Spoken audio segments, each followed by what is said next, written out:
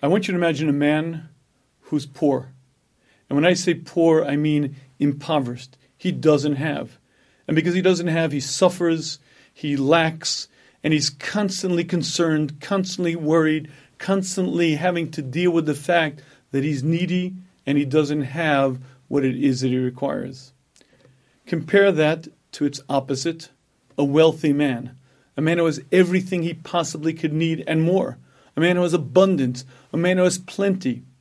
Clearly, their lives are very distinct.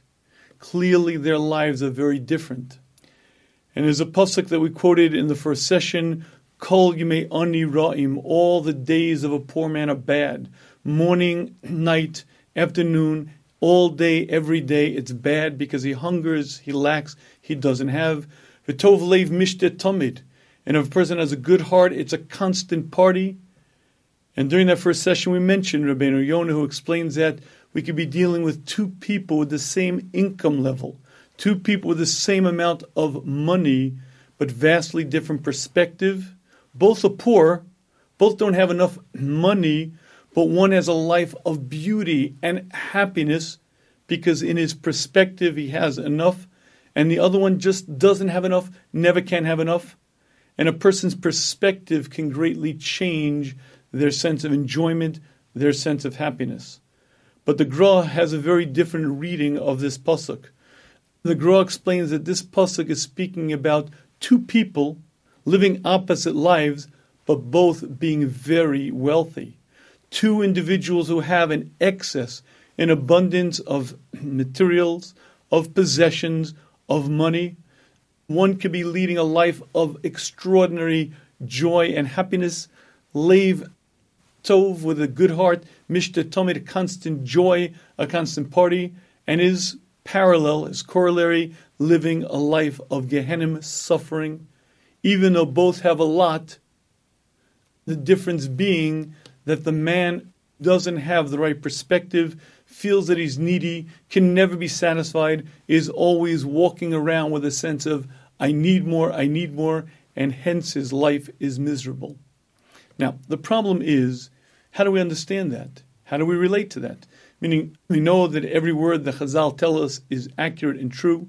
We know that the Vilna Gaon's Perush understanding is written with such profundity. The problem is, how can we relate to that? How can we relate to a man who has it all, who has tremendous wealth, abundance, and yet his life is misery because he lacks, because he constantly feels he doesn't have what he needs? It sounds very difficult to perceive, very difficult to relate to, very difficult to learn from, because it doesn't seem to fit our world. And I'd like to see in this session if we could better understand exactly what the Gra is sharing with us and understand exactly his perspective. And to do that, I'd like to begin this session with a question similar to the question we asked in session 1, the same game sort of with it, that what I want you to do is answer the question. I want you to answer without a filter, without thinking, just instantly say the answer that comes to your mind. As soon as I ask the question, I want you to think of the answer and either say it out or at least in your mind's eye, say it. Here's the question. The question is, are you rich? Are you rich? But I don't mean in terms of, relationships and meaning in life. I mean material possessions, physical wealth. Are you wealthy? Are you rich? Now, the interesting thing about that question is that I've asked that question over and over and over to diverse audiences, old and young, very successful, and people just beginning in life. And invariably, no matter which audience I've asked it to over the course of 20 years, I've never had a person say, yes, I'm rich. And it's astonishing because many people in the audience clearly were. And the question is, why is it that no one seems to feel rich? And if you don't quite understand why that question to me is profound, I'll share with you a perspective that I feel is eye-opening. If you had a chance to read the book, Stop Surviving, Start Living, you may recognize some of these points, but let me share with you a perspective on life that I think is often missed. My grandmother grew up in Poland right after the First World War, and she described that her family was well off. They did well. How did she know? Because they had a wood floor.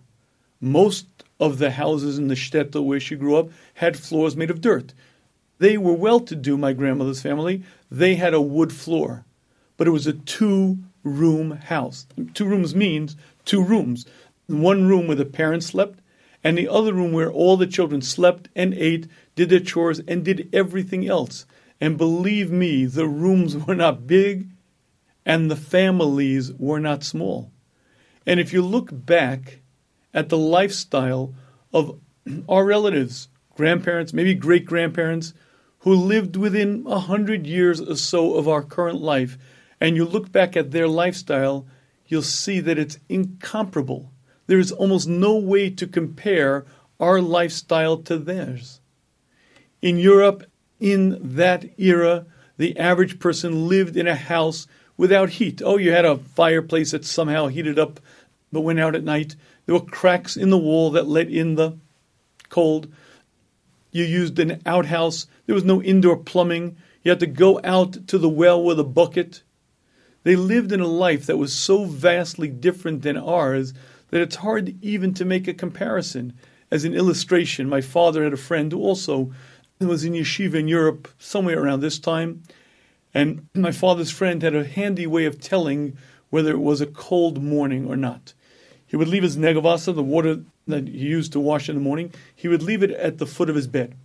In the morning, he would kind of peek out from under the covers. If there was a layer of ice on top of the water, he knew it was a cold day. If the water hadn't iced over, it was a comfortable day. But here's the point. The man slept in the very room that the water was in. Water freezes at below 32 degrees Fahrenheit. That means he slept in the room, and if it was a cold day, it was under 32 in the room. We don't live in that kind of life. In our homes, if it dips under 68, we're already starting to adjust the furnace. And if it somehow the furnace goes out, we call emergency. And if we can't get it above 50, we are sleeping somewhere else. We live in a life that's so replete with luxuries and comforts that it's difficult to compare our lifestyle to people living 100 years ago. In fact, there's almost no basis of comparison.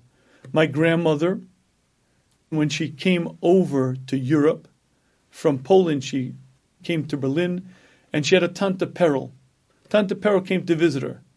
And when Tante Peril came to visit, my grandmother had to say, "You have to see, and you won't believe your eyes. In the apartment itself, we have a bathroom." That was a type of luxury that was unknown in Poland in the 1920s. And the average person rode a horse and buggy. The average person chopped wood at night. The average person had one set of clothes, if at all. And these things that we take so for granted just didn't exist. If you look at pictures in the United States of America, the Golden Medina in the 1920s, you'll find some interesting points.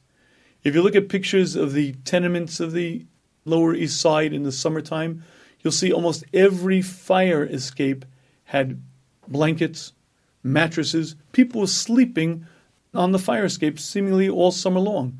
Here's the question. Why were people sleeping on the fire escape? Sleep in your apartment. The answer is New York City bakes in the summertime. If it's 95 degrees and that sun is baking on that apartment all day long, well, at night, when you're ready to go to sleep, the apartment is still in the 90s. And there was no air conditioning, and even fans didn't do much because the heat was right in the walls. And the only way that people could really sleep in comfort is they would put their mattresses, their blankets out on the fire escapes. But that's not our world. We live in air-conditioned comfort. We live with such luxuries that it's difficult to even compare ourselves to other lives. As an example, if you've ever seen a house built in this country before World War II, I'll make an interesting observation for you. Unless the house was redone and refurbished, I almost guarantee that you'll find large rooms, large bedrooms, large dining rooms, large kitchens, but very, very small closets. Now, why is it that any house built in this country and before World War II had large rooms but small closets? The answer really is quite simple. The builders built those houses for people at the time. The average man had a few suits, the average woman had a few dresses, so they built large rooms because that's where you lived. But who needed large closets? Who possibly could have so much clothing? So the builders built closets appropriate for the time. I know a woman who has a 3-bedroom apartment. The 3rd bedroom has a cleaner's rack going around. She uses it as a spare closet. We have so much abundance, so much in terms of material possessions that it's mind-boggling. My Rebbe, the Yeshiva Zatzal, grew up in America. And again, that sort of time period, the late 1920s, early 30s, right around the Depression era. And the Yeshiva Zatzal had an interesting problem. As a young boy, he wore a hole in his pair of shoes. And he didn't have the chutzpah to ask his father for the quarter that it cost to repair the sole. So he had a problem because every time he'd walk in the street, there was a hole in his shoe and his sock would rub against the concrete and he would rub out a hole in his sock. What did he do? He came up with a solution. He took a piece of cardboard, put it on the bottom of the shoe, put his foot on top of it. Boom. The cardboard protected his foot, solved the problem until one day he hit a puddle, splash, gone was his solution. Do you know anyone today who can't afford a new pair of shoes? As in brown shoes and black shoes and red shoes. And of course, heaven forfend to play tennis in running shoes. And of course, if you golf, you need a whole different wardrobe. We have such luxuries and opulence that if you compare our lifestyle to the lifestyle of people living 100 years ago, you cannot compare it because we are richer than rich, unimaginably so. When my brother was a single fellow and he was working on Madison Avenue in advertising, he already, as a single fellow, he had enough discretionary income to buy what he needed. He felt he needed to dress appropriately for work, and he had quite a number of suits. I remember I brought some of my friends home from yeshiva one time. We went downstairs. He was in the basement. We had to look for something, and somebody noticed, like, suit after suit after suit. They said, "Oh, do you have a men's suit store here in your house?" And he was serious because there were 20 suits in every different shade and every different color. Because if you have some discretionary income, you buy this suit and that suit and that suit. But that type of wealth didn't exist, was unimaginable back in the days of our forefathers. In Slobodka, in the great yeshiva, in the shul in Slobodka, which was a town in Europe, like any other town, around the 1910s, 1920s, the average balabas, the average man walked into shul not wearing a suit. Maybe you say they were stylish. I guess they wore sports jackets and slacks. Not quite. You see, you got a suit in that world when you got married. And that suit lasted you week after week, month after month. And you got another suit maybe when your daughter got married. But there are many years between your own getting married and your daughter getting married. So eventually you wear a little hole over here, you put a patch, hole over here, you patch here, patch here. Eventually you can no longer patch it, so you have to get a new jacket. But of course that new jacket doesn't match the pants because the average person could not imagine buying an entire suit of clothes. So the average person would come to shul wearing a jacket made of different material than the pants. That's not our world. We live in such a vastly different world that when you compare ours to theirs, it's very, very strange. And if you don't appreciate what I'm saying, let me make it very clear. The average tax-paying citizen in our world enjoys luxuries and opulence that kings of yesteryear could not imagine. If you take the wealthiest kings living 200-300 years ago, they could not begin to even envision the regular person's wealth. Let me give you a classic example. There's a famous picture of King George. King George was the ruling monarch of the British Empire right around the Revolutionary War period. And there's a picture of King George sitting on the throne. He's sitting on the throne with a very large pelt. On top of that large pelt is a fur. On top of fur is another fur. And there's King George sitting on the throne, pelts and furs, big as you can imagine. Here's the question.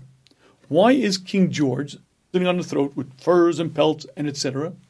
Well, the answer is the picture was painted in the winter. And in the winter, it was freezing cold in the king's palace. You see, you heated up the palace with a fireplace some 100 feet yonder. Radiant heat spreads out, but it just, kind of warms this part. But the back of the king is cold, so what does it do? Turn around, so very nice. The back of his king is now warm, and now the front is cold. The King of England, with the crown jewels, could not heat Buckingham Palace. The King of England walked smelly, dank, poorly lit hallways at night. And the King of England got into a bed filled with 36 inches of duck feather. Have you ever lied down on a pillow made of duck feather? It just kind of crunches. That means the king's back went... And there was no chiropractor in the morning to kind of put him back together again. But more than that, the King of England rode in a carriage pulled, of course, by 12 white steeds. Very elegant, very noble. Of course, the wheels were made of wood, and the roads had potholes. Meaning to say, the King of England got into his royal coach, pulled by his 12 white steeds, and he went up and down, shaking. And if he had to ride to the Earl of France's wedding, it was 7 days, 10 hours a day, shaking up and down. I'm not a wealthy individual. I drive a plain vanilla Toyota Camry, air cushion suspension. I have stereo sound, surround sound in my car. The kings of yore commissioned Bach and Beethoven. I have it better. Not only can I choose which music to listen to, I can balance, I can choose the treble, the bass, but more than that, I have solved 50% of Shalom Bayis problems. 50% of marital disputes have been solved very simply. You know how? In my car, there are dual controls on the heat. If my wife wants it 71, her side can be 71, mine can be 69. If she wants it 69, that's fine. And if you think about the fact that we live with such luxuries and such opulence, and if you compare people from different lifestyles to ours, you quickly see that it's astonishing. And one more observation. I was once speaking on this topic, and a woman came over and said to me, Rabbi, what you're saying is absolutely true. I was recently involved with a Russian immigrant, and my job was to help her acclimate to the new country. And when I brought her to Wegmans, which is a beautiful supermarket, when she saw the plenty, when she saw the abundance, she fainted. You see, if you grew up in the USSR in communist Russia, standing online for 2 hours for a chicken was part of your daily routine. And when this woman left there and came to America, again, 20 years ago, what she saw in terms of opulence, of availability, of food so available was so astonishing that she literally fainted. And if you would like to know whether we're rich or not, do a little experiment. Walk into Walmart. A super Walmart, 100,000 square feet of materials and goods arranged, all available. And for the most part, we have enough money to buy, maybe not as much as we want, when we want, but by and large, we could buy it, whether it be food, whether it be clothing. And if you compare our lifestyle to other generations or even other countries, certainly to third world countries, you see we enjoy opulence and wealth that is astonishing. So here's the question. Why is it that we don't feel rich? Why don't we feel wealthy? Why don't we enjoy our abundance? I have never in my life gone to bed hungry because there wasn't enough food. But that was a part of every man's life for millennium, for thousands of years. You ever hear the expression, well, we'll just have to pull our belts in? When there wasn't abundance, there was a shortage, people lost weight. In fact, as an experiment, look at a picture in the United States of America of people living 100 years ago. You'll note that everyone was rail thin. Why is it that everyone then was rail thin? Today, everyone is suffering from being overweight or obesity. It's not because we've suddenly changed the world. It's because 100 years ago, there was just not enough to eat. As a matter of fact, in Europe, there was such a thing called a Baal Basar. A Baal Basar was a corpulent individual, a man who was very, very large. When a Baal Basar walked into the shtibel, walked into the shul, people, ooh, a Baal Basar. You know why? Because the only person who had enough money to actually be overweight had to be so wealthy that this was clearly a rich guy. That's not our world. $50 billion a year in the diet food industry in our world. Everyone's problem is there's so much, such abundance, how do I keep my waist down? So the question, I believe, is profound. If we have such abundance, such plenty, why is it that no one feels rich? I have it all. Look what I have, the food. Look at the variety. Look at the amount. Look at my Shabbos table. Wine from Israel. Oranges from China. My global expansion is beyond description. Just look at the food labels. Look at the food in your pantry and you see they come from all over the world. We have so much abundance, so much. Why don't we feel rich? And this question is actually quite profound. And I believe the answer to this question is that the human being quickly becomes accustomed to whatever it is that he has, and whatever he has becomes normal, becomes a standard, no longer means anything to him. But the Chovos HaLevavos gives us a mashal, a parable. He says if you fundamentally want to understand this, imagine the following. Two brothers, two 15-year-olds are having a discussion. They're living in a house that's in a mansion, and they're living the gilded life. And each brother is discussing, and the first brother says to his other brother, he says, it's astonishing. Our father is so generous, private tutors, and the best of everything. There's no expense that he spares. He's so generous. It's unbelievable what he does for us. And his other brother says to him, I don't know about the old guy. I think he does it for his own honor. All this getting up at 6:30 and these private track coaches and all this special tutoring. I think he does it because he wants to live through us. What's the difference between brother 1 and brother 2? Brother 1 was adopted. You see, brother 2 grew up in the lap of luxury. He grew up with a silver spoon in his mouth, and hence it means nothing to him. Brother 1 knows what it means to be deprived. He was adopted when he was 13 and brought into this palatial manor, brought into this life of luxury, and everything that he has, he appreciates. Explains the Chovos HaLevavos, we're a little bit like that brother who was brought up in the lap of luxury. We're a little bit like that brother who's spoiled, and we cease to enjoy that which we have. And if you would like to enjoy life, you have to train yourself. You have to train yourself to actively and actually recognize the benefits that you have. Do you remember the first time you drove a car? I remember vividly the sense of independence and power. The first time you used a new gizmo or gadget, and there was a sense of luxury. That sense quickly leaves you, but is something that if you work on, if you think about, you can bring back to some extent. But more than anything, because of the extraordinary wealth that we enjoy, if a person does even a little bit of work on recognizing that it didn't have to be this way, and it wasn't always this way, and even today for many people across the globe, it's not this way. And if you do an active exercise of comparing yourself to others, what you begin to see is we are wealthy beyond description, wealthy beyond belief, but again, it requires a lot of work. And it requires breaking out of this sort of treadmill of every time I get something, it becomes accepted and normal. Now it's only when I get more than that it's something, and that quickly goes down. And before you know it, the more and the more and the more, nothing means anything.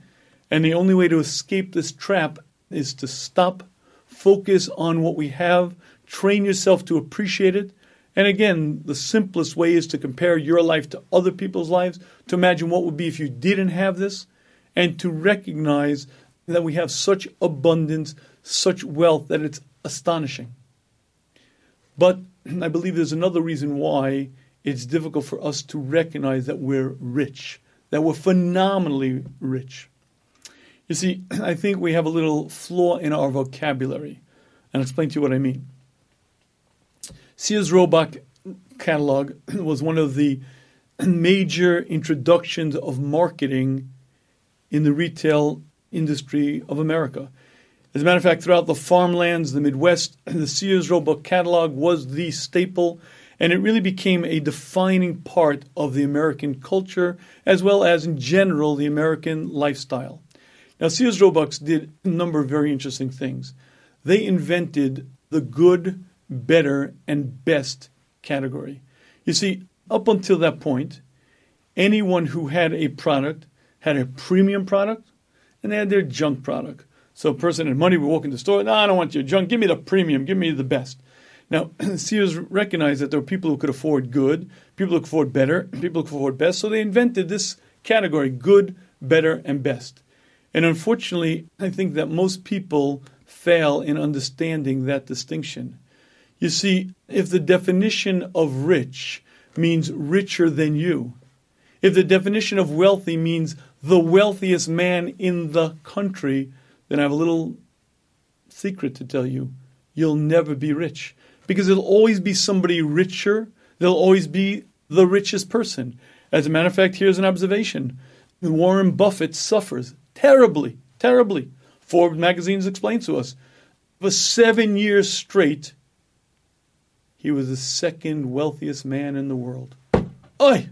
Number 2. I'm not number 1. Bill Gates beat him 7 years in a row. And even this year, in 2016, Bill Gates is the single richest man in the world. And never Warren Buffett, poor guy, only number 3. Ay vey, life is miserable. Now, if you're able to get by on $60 billion of personal wealth, you might be able to be okay despite being number 3. But that's the reality. If you need to be the richest to be rich, then guess what? You're never going to be rich. But I want to share with you a definition, a little bit of a novel definition. Would you like to know what rich is? Let's look at its opposite. What's the opposite of rich? Poor or needy. If you're no longer poor, if you're no longer needy, well, guess what? You're in that other category. That's not rich. Rich is only if I have more than him, more than the other one. But if you have all of your needs met and you have abundance and plenty, you're not rich? Well, I'm sorry to tell you, that's a terrible definition of rich. The definition of rich means I have everything that I need and maybe even more. And I don't know of a person in our society who doesn't have everything that he needs and even more. Me. I have debts. I have problems. I don't have what I need or more. Quite the opposite. I have big trouble. And if you sincerely feel that way, I'll give you a little exercise. Take a piece of paper, make 2 columns. On one column, put the word need. On top of the other column, put the word want. And then what I want you to do is go through your possessions and put a check next to each object that's a need, a legitimate. You actually need it to survive. You need it maybe, to go to work, or you need it to really, you actually need it.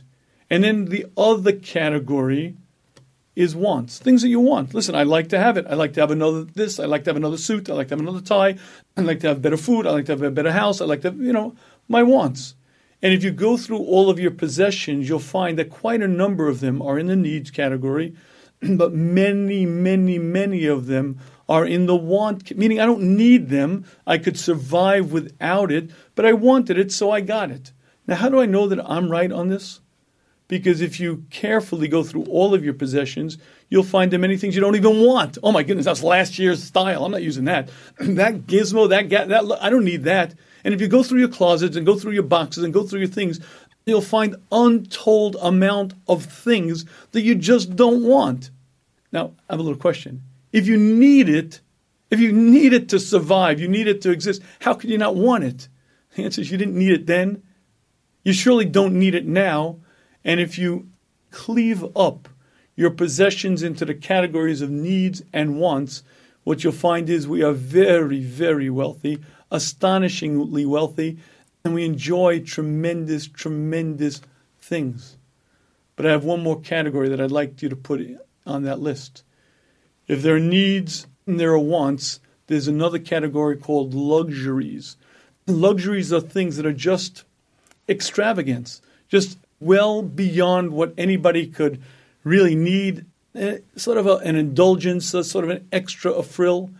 And if you're honest, what you'll quickly see is we have many, many, multitude things that are completely luxurious. And my point isn't to tell you to cut back and live an austere lifestyle. My point is to think about it and appreciate it. The next time you pack a suitcase and in the airport meet somebody from a different country and they see you traveling, what, were you going for a month?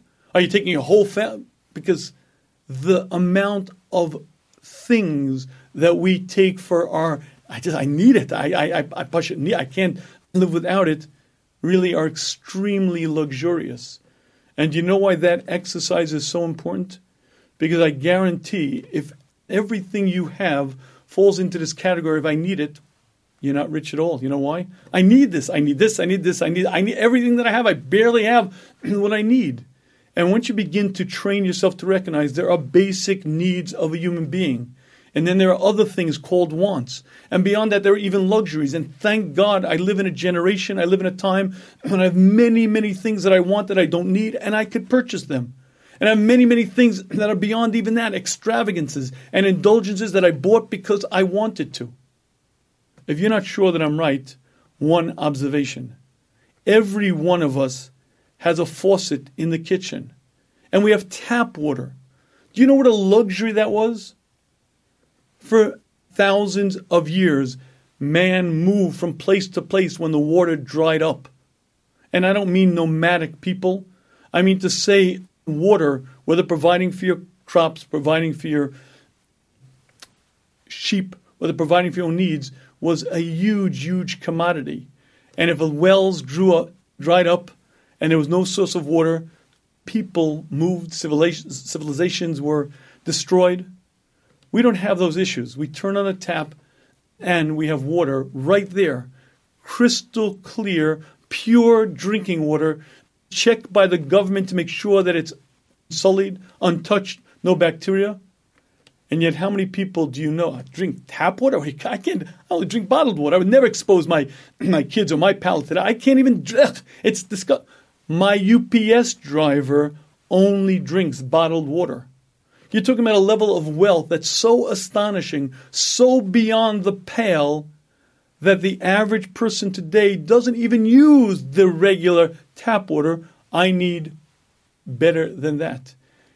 And again, if you quickly look at the astonishing wealth that we have, what you see is it's remarkable, it's unbelievable, but if you don't train yourself to understand it, all you have is maybe your needs, and even those aren't really met because there are always new needs, always new things you want, and there are always going to be more and more that you need beyond that.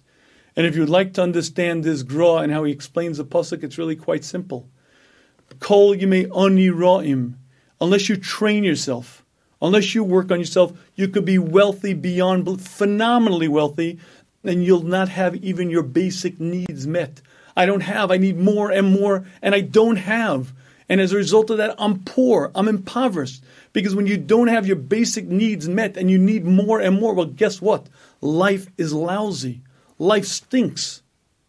And a lave tov, the very same level of opulence. If you work on your attitude, if you work on your perspective, and you recognize how much I have, so much beyond my needs, it's incredible. I have entire closets full of things I don't even want. I can't even think about what to do with them. When you recognize that life is beautiful, mishtet tomid, a constant party. Why? Because look at my abundance. Look at my wealth. The next time you sit down to a meal and study the incredible amounts, the incredible varieties, and the incredible different types, say to yourself, We are wealthy beyond description. I couldn't help laughing. I walked into a supermarket in Muncie in the middle of the winter, and there was watermelon. Watermelon. Watermelon grows in the South in the summer. Watermelon doesn't grow in Rockland County in the winter. What is watermelon doing there?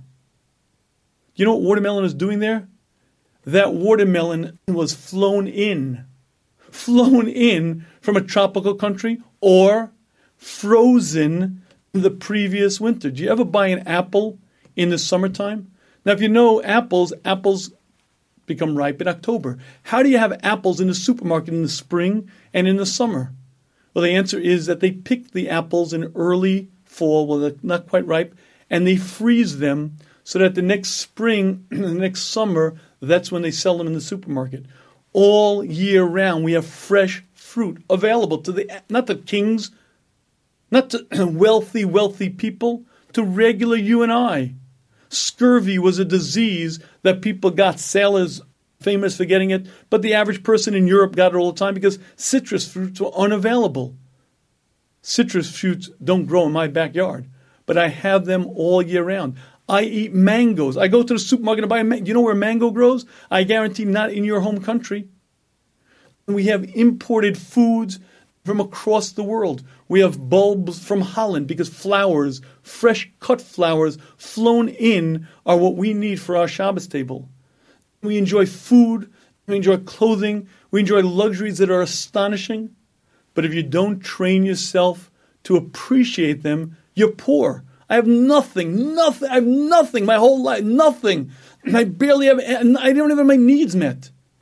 And what the Gra is telling us is these two lifestyles, great wealth or extraordinary poverty, is based on one thing, your perspective. A Lev Tov looks at what he has and says, it's astonishing. Look at the abundance. Look at my wealth. He enjoys it. But the same amount of wealth, if you don't train yourself, if you don't work on yourself, you're impoverished, you're poor, you're in desperate, dire straits, and the choice is yours. Because naturally, within a very short amount of time, whatever was novel and new becomes old and yesterday's news. And what was luxurious and great becomes whatever. And unless you train yourself, you'll be on this ever continuing treadmill of needing more and never having anything but my basic bare needs met, and even those aren't met. And if you train yourself a life of luxuries, of opulence, of wealth, and more than ever in our time, not to feel rich means you're not working on yourself. You're not understanding life, and you're just going through it casually, and you're missing so much of what life is about. But I have one more observation to share with you. In our day and age, you would assume that advertising would be dead. Dead, finished. I'll share with you why. Any product, any commodity, any service that you needed, I guarantee you would have already. We have such wealth, such abundance, that if you actually needed it, you would have it. So advertising should be non-existent. How could you advertise if everybody has as much money as they possibly need for what they really need? So what are you going to sell? How are you going to sell anything to anybody? And I'd like to share with you the great secret of advertising. In the 1880s, advertising used to sell the feature. And you can look at the ads from back then. They would sell the box of cornflakes, which was back then, based on its feature. It was crunchy and it was, etc. A hand saw had so many teeth. This is what it would accomplish. By the 1920s, American advertising became much more sophisticated. And they were no longer selling the feature, but the benefit. What's the benefit of our product? You're going to have a crunchy breakfast. What's the benefit of our product? You can cut 3 trees down in the time of one. They began focusing on the benefit. But again, after World War II, there was such abundance. America became such an affluent society that by 1957, every person now had double the amount of products, double the amount of wealth as the average person before World War II. And since 1957 to now, we all have twice as much of consumable goods, twice as much of luxury items, twice as much as expendable income as did the average person then. So how can you sell anything to such a rich society? If they needed it, they would own it already. And comes along the brilliance of advertising. They're not selling you what you need. They're selling you the need. You didn't realize it, but this is what you need. Not even what you want. This is what you need. How much better your life will be. How much happier you'll be. And you see the celebrities, and then you see the glitz and the glimmer as they have that new product. And before you know it, you see the message once, you see it twice. By the seventh time, you're already beginning to, something, I do need that. I do need that. And there's a term so definitive. The term that's used in marketing, the term that's used in business is a consumer. We're marketing to the consumer. Do you know what a consumer is? One who consumes, as in eating, devours. And what you're being sold is constant needs. You need this, you need this, you need this. And on an ongoing, constant basis, you're being exposed to bigger and better and more and fancier and newer. And it's not just that it's good. And it's not just that you'll be satisfied. You need it. You have to have it. And the buying cycle in America is very, very clear. First, it's exposure. They show it. Once you see it, then you want it. Then you borrow and you buy it. Whether it's a new car, a new fashion, new watch, whatever it may be. If you're not sure that I'm right, what is the timepiece on your hand? I wore a particular timepiece for almost 20 years. It was a Timex watch. And it's not because Timex happens to be the best watchmaker in the world. It happens to be because in Walmart they were selling it for $19.99. But you know why I bought a Timex? Because it was so accurate and had so many functions. And not only did it have a chronograph, and it had the month and the date over here and the time over there and the stopwatch. If you are really that bent on really telling time well, you buy yourself for $100 a watch that's radio frequency, atomic time, and it will tell you within 1/100th of 1 second the exact time in Greenwich World Time, down to the 100th of a second. So why is it that people have $2,000 watches, $5,000 watches, $20,000 watches? I guarantee from a functional standpoint, it does nothing that a Timex doesn't do. And if you're a little bit fancy and you really want accurate, you buy yourself an atomic clock, radio frequency controlled on your hand. But you know what the $20,000 watch says? It says, ha, ha, ha, look at me. And someone once explained to me the difference between a Rolex and a fake. They sell knockoffs. They sell knockoffs all over, on the street. You can buy a knockoff Rolex for $100. Why would a person spend $18,000 for an oyster pearl Rolex? Well, you can tell the real Rolex from the fake. You know how you can tell? Because the Rolex hand jumps. And the knockoff hand goes smooth. Oh, I get it. I need it. I have to have it. And as astonishing as it sounds, we buy into it. And if you're not sure that I'm right, look in the parking lot of a shul and tell me if there aren't a few Infinities, maybe a Jaguar, maybe a BMW 7 Series. The BMW 7 Series for $120,000. I've been stuck in traffic on the West Side Highway time after time after time, right up against a $100,000 car. I once sat next to a Bentley. $250,000 he spent on his car, and my Toyota Camry was doing just the same. Yeah, but his car on the open highway can do 0 to 120 in 0.7 seconds. Yeah, when was the last time you were on an open highway and you had to do 0 to 120? When was the last time you were on an open highway you could do more than 65? What you're being sold is this, wow, you need it. You have to have it. And would you like to know why this is an interesting observation? Because If you are bombarded by advertising messages and you're constantly exposed to not just you want it, but you need it, you are guaranteed to be unhappy, to be unsatisfied, because you'll be a human being who wants, who needs all day long. I need this, I need that, I need this, I need that. I never have enough. I can't have enough. Because look, every time I get satisfied, there's something new. They count the average person in the United States of America today sees between 1,500 and 5,000 advertising messages a day. Everything has a logo. Everything has a brand name. Everything has a marketing message behind it, from ball games to buses to... You get in a cab today and they have the ads inside. You go to the supermarket and playing up on the screen are the ads. You go to a gas pump and on the screen is the marketing message. Being bombarded 1,500 to 5,000 separate messages a day. You need it, you need it, you need it, you need it. And unless you work on yourself, unless you counter the culture of our times, you are destined to be ever needy, ever hungry, and live a life of very, very difficult times. What the Gra is sharing with us is a profound understanding.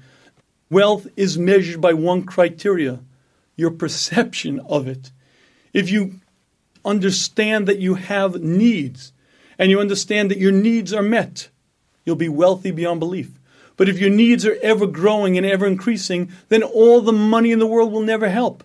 You'll never be satisfied. You'll never be filled. And if you buy into the advertising messages of our day, buy into the consumer era that we live in, what you're going to be filled with is constant unrest, constant unhappiness. You'll never be wealthy. You'll never be rich.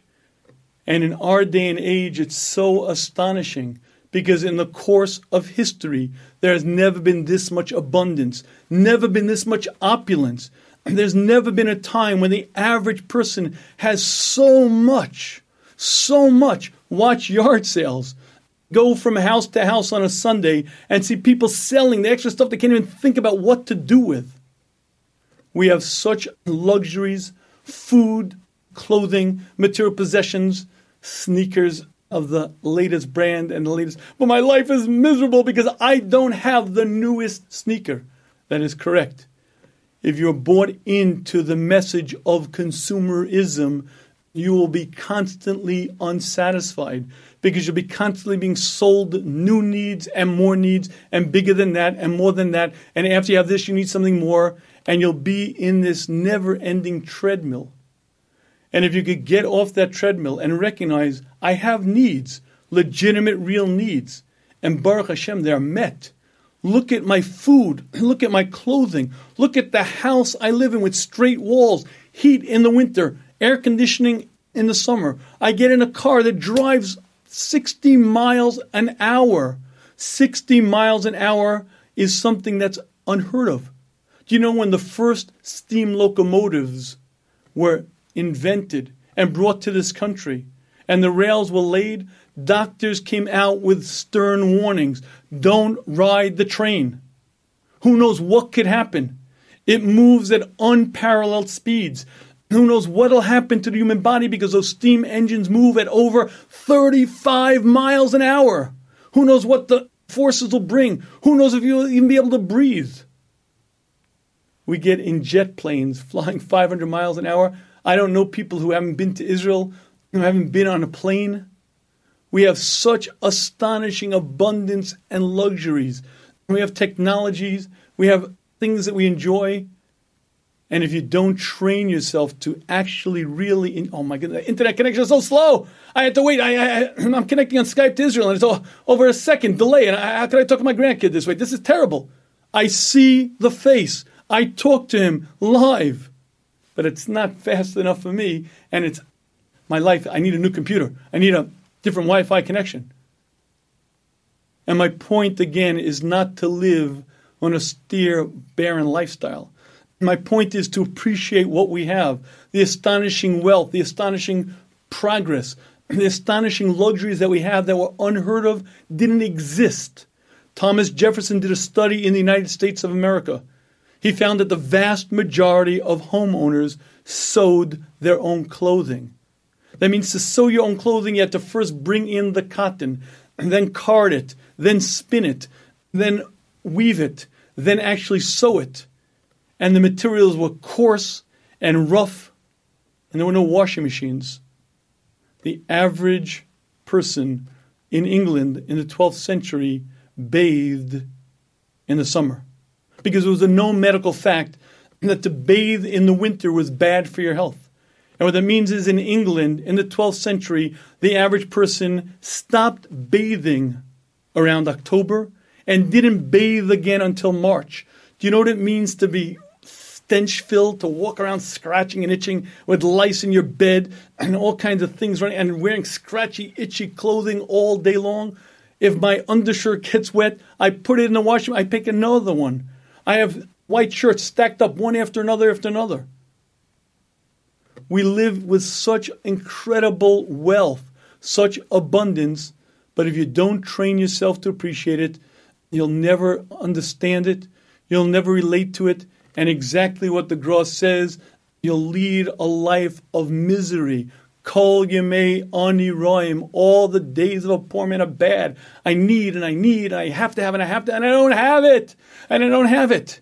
And unless you train yourself, unless you break away, you're going to be trained in needs and wants and needs, and you'll be in this ever unsettling, ever unhappy mode of constant needing. If you stop, learn to appreciate, learn to work on it, do the difficult exercises of actually saying, wait a minute, it didn't have to be this way.